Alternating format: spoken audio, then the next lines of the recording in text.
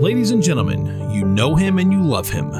And making his first appearance of the season, just back from his tour of the capitals of Micronesia and the polar regions, the Fighting Irish poet, Sir Philip Houck.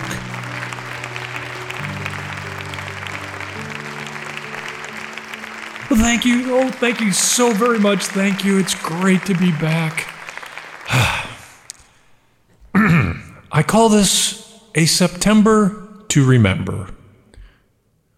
4-0 to end September, a Fighting Irish month to remember. New players everywhere, and fans back in the stadium air. Week 1 at Florida State, heart-stopping overtime was our fate. But Dorr was true. His 41-yarder went through. In week 2 came Toledo. Upset intent was their credo. But Cone to Mayer was a dagger. Wrecked the Rockets' fourth quarter swagger. Week 3 the Boilers came calling. Karloftis and Bell in for a mauling. But Irish big plays became cheap. Kyron with 39 and Avery Davis went deep.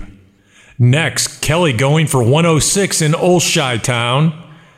The Badgers for 45 minutes would not back down. And then Tyree broke their back, and Freeman's defense finished the attack. Now, Cincy looms as September fades out.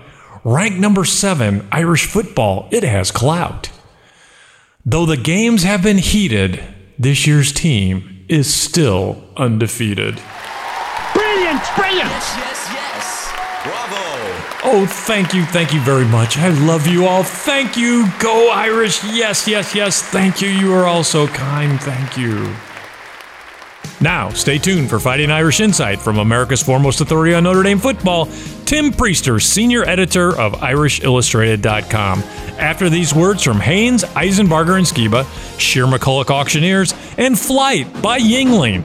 Raise the bar with only 2.6 grams of carbs and 95 calories. This is Fighting Irish Preview.